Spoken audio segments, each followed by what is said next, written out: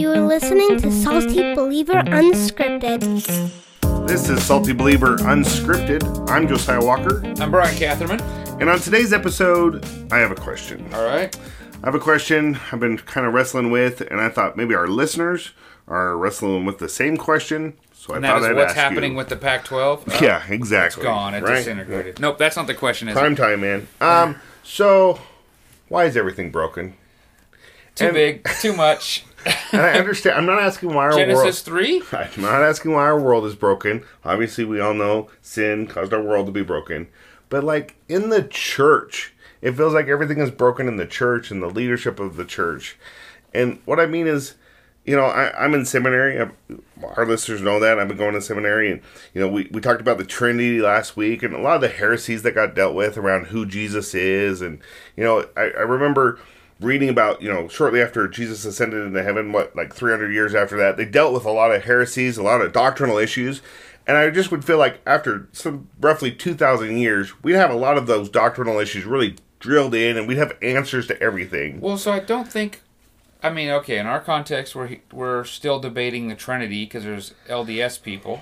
Sure. And we have some operational... Like, what are you... I mean, those things are still recirculating, right? I know those things kind of come and go, but it seems like even, like, our listeners know, like, we're in a Southern Baptist affiliated church, right? And we've talked a lot about the SBC and issues there. And I see those guys arguing over leadership of the church and trying to define what a pastor is. And I want to know how, after all these years, we can still be trying to figure out who a pastor is. Like, we should have that pretty much. That's pretty basic, isn't it? Dialed yeah. That's like arguing about what the Lord's Supper is. Like, Okay, so first, that's a good question.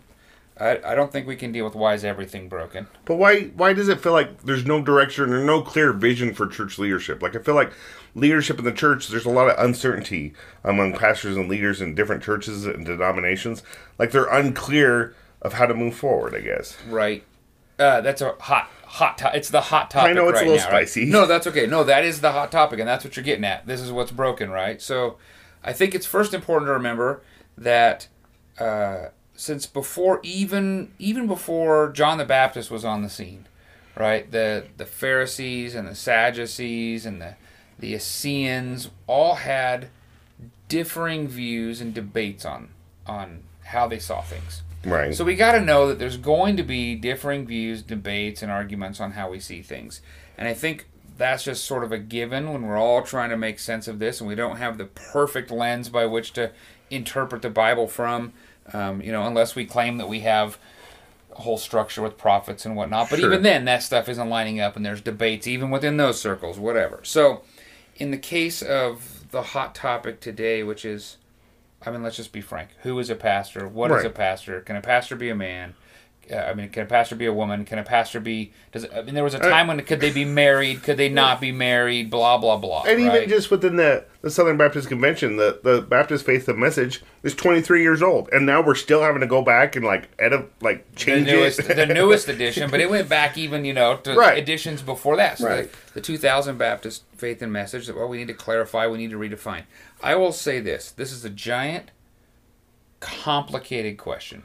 Because it's actually not one question. It's like 40 questions that are all intertwined and they work together. And they. So you can't answer this in 20 minutes? No. Why everything? No, because no one's answering this in 20 minutes. But I think it's worth really addressing. These are. Do you think it's an issue? Is it just me? We as a church have been going through these things. We've talked quite a bit about who is qualified or what are the qualifications of eldership at Redeeming Life where we pastor. We've been talking about what is the role or the office of deacon and who's qualified in that and how do we interpret the scripture here's the real question in a lot of ways. How do we use the Bible? I mean, some people are not even going there. Sure. This is what's right in society, and since the gender issue is really hot right now, and that's what everybody's debating, how are we going to resolve that? And we at Redeeming Life have said, well, we're going to really dig in and try to understand how the Bible answers that. Right. But not everybody's doing that. Right. So you have in various denominations, you have tradition that's well, we've always done it this way, and if we don't do it this way, then what? You also have, well, it just seems like in these times we need to communicate in this way. We have muddied up, confusing terminology and words with tradition and titles, and so I think what has to happen is you have to take a question like what's broken with church leadership, or why are all these churches trying to resolve these problems, or who was a pastor? You have to take that question really in a series of questions. So if you really want to address it, we have to address it probably in a series. Sweet. So let's do it. So it's a giant entangled ball of difficult questions. I'm sure it's multifaceted. I'm sure there are a lot of issues. Well, okay, so we've been dealing with this with our church council, with various leadership, as we've been studying here, eldership, deacons, because we merged two churches together. We're trying to get our constitution as close to the Bible as we believe, and so, as you know, we've been dealing with lots of questions. So maybe not so much for what the podcast would be, but if you don't dial in these questions, you can't get to the answers. And this is where I think the SBC failed in their discussion on the pastorate, right? We have, in the SBC anyway, you say, well, we can't have women have the title of pastor. But then at the same time, we have worship pastors who aren't elders, and we have functioning deacons that are functioning like elders, and then we have some churches that have women as deacons and some that don't, and then what about pastors, and then why, and then how, and what happens is people throw like one verse out and go, what's that? And it doesn't work. So I think what failed was this more robust conversation. It happened too quickly over the course of the the 2-day convention. Which, that's always boggled my mind, how in 2 days they think they can tackle huge issues like that.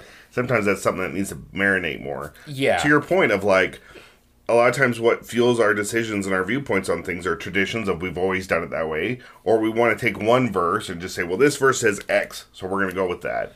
And pragmatism. We just got to fix the problem. Whatever fixes the problem. So you're saying it actually involves more in-depth study than that, and maybe taking God's word and really... Well, okay. Because like with deacon, I feel like I could just pick up a book and say, well, what is a deacon? And find a book on the shelf that says, here's what deacons are. But okay, so here's the thing about that.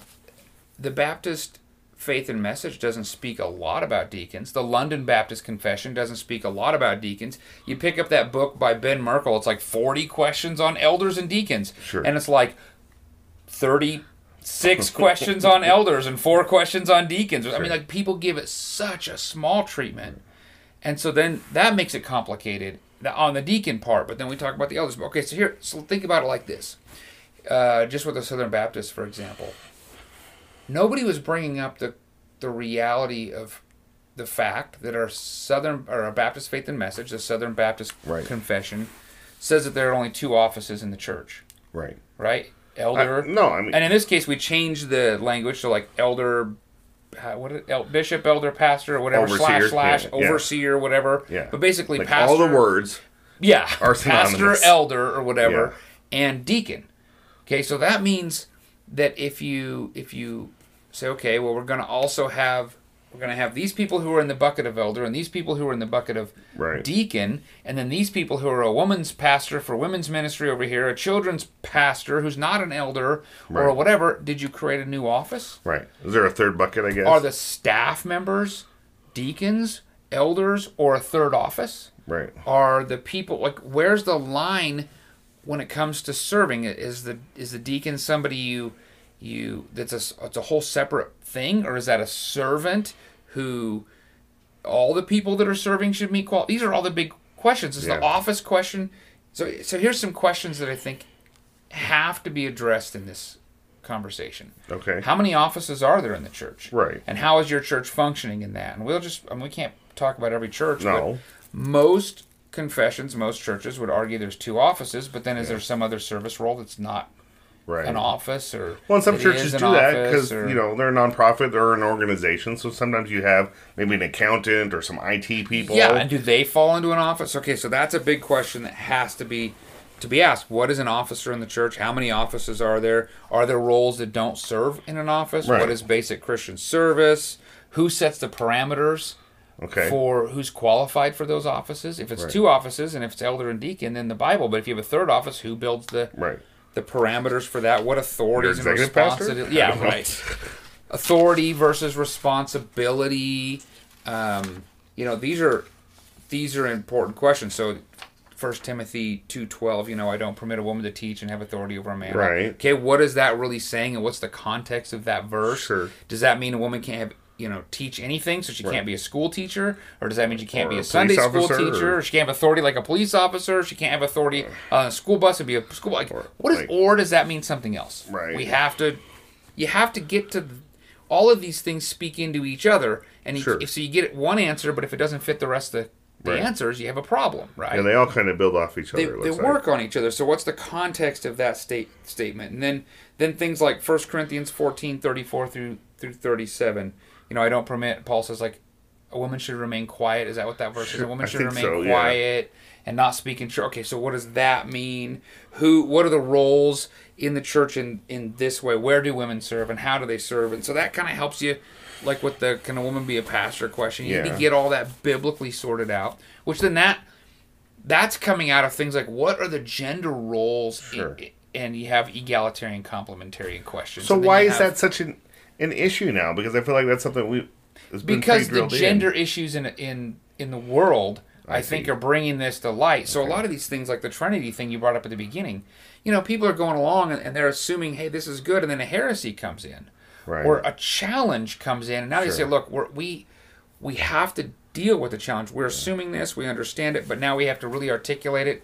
We have to address the challenge, and so I think what's happening now is challenges have come in. That makes sense, because I remember reading in my textbook just talking about like science and philosophy and kind of trying to the wrestle was with creation and how was the world created, and that's kind of what brought on like has Jesus always existed. Exactly. So you're saying that we're dealing with issues today because of the world outside of the church. Yeah, so it's pushing these issues, and then those issues are being, sometimes the church is dealing with the world that's outside the church. Right. Okay, and we're speaking into things like homosexuality, transgenderism, but some of those ideas creep into the church. That makes sense. And so then you have that's a lot of the Calvins, when that whole thing came out of Chalcedon and all those, and what was it, Dort? I think it was Dort. Yeah. When all those things were really starting to, Chalcedon's the wrong one. When all those things were really starting to come out, Tulip, the Calvinism tulip, is actually a response to 5 points of the Remonstrance. Right? So it wasn't like, Calvin just wrote this thing down. Sure. They were bringing their positions. And Martin Luther's 95 Thesis was a response to the church. Yes. And I think Spurgeon dealt with some of this stuff. The Great Downgrade.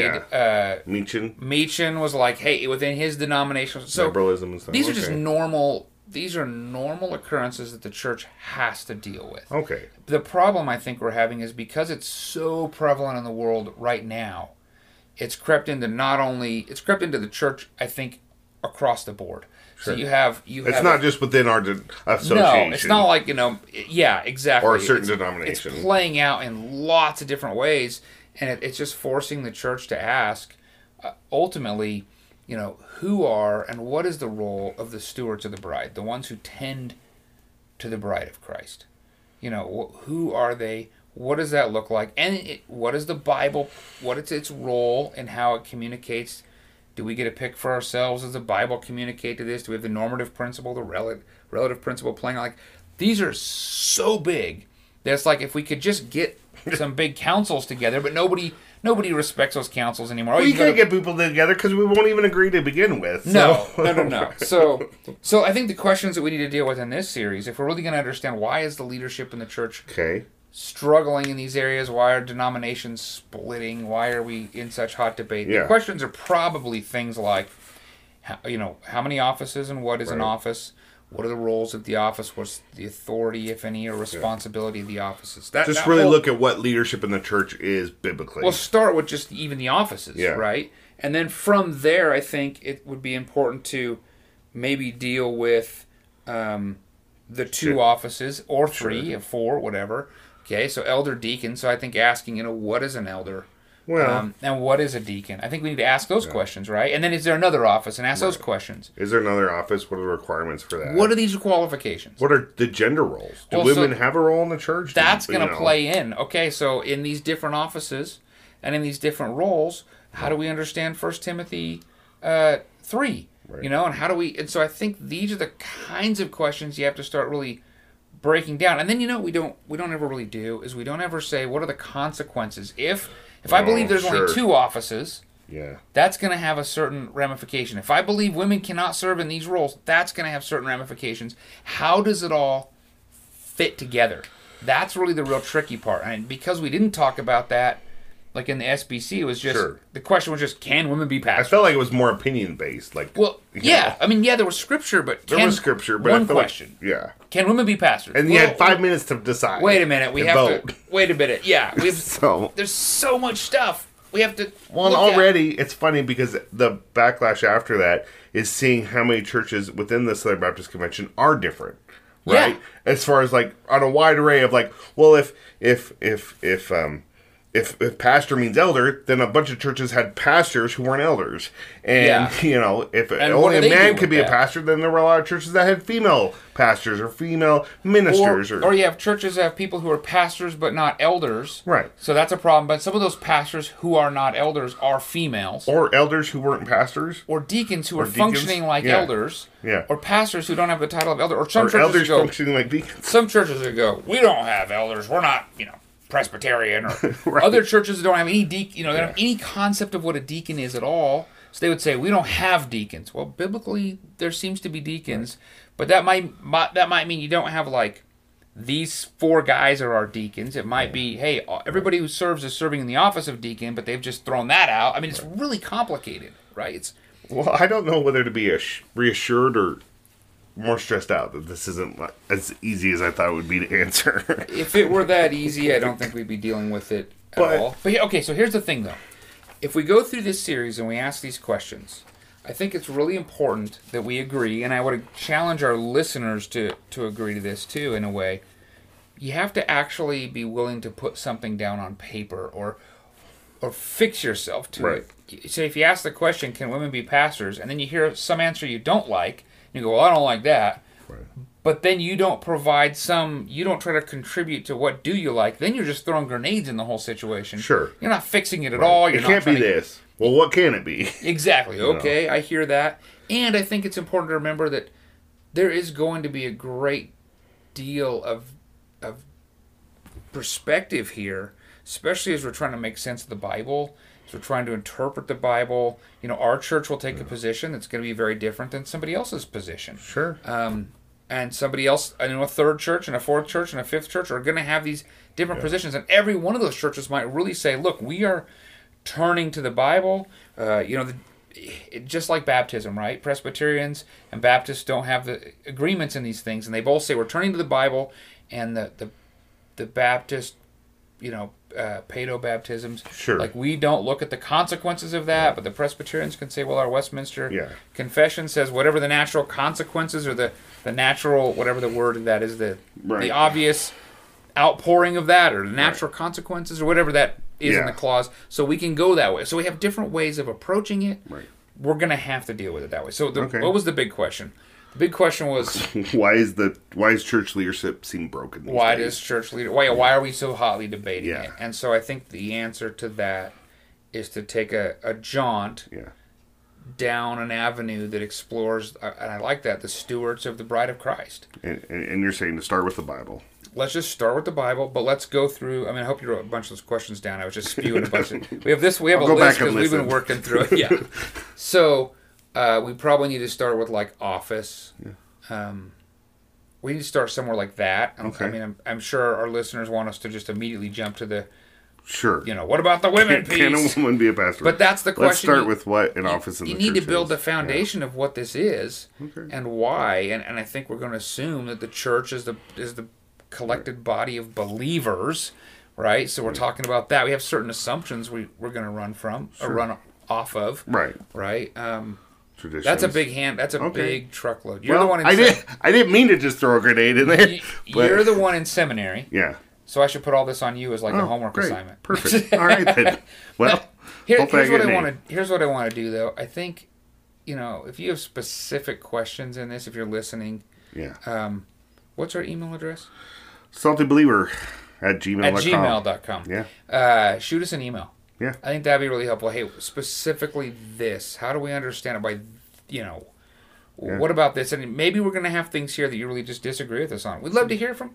Tell us. All the better. Yeah. Tell us where you think maybe we got that wrong and why. Point us to some scripture. Make an argument, because maybe we're trying. If I had the answers to all this, right? Then then we'd already have this. We'd be done. Instead, here we are. About time to wrap up, and we're not even going to be able to get into these topics. Well, we'll jump into the first one.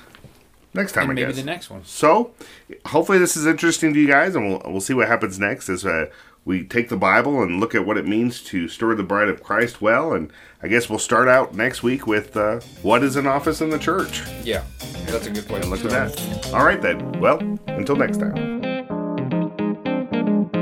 Thank you for listening. Find more information at saltybeliever.com.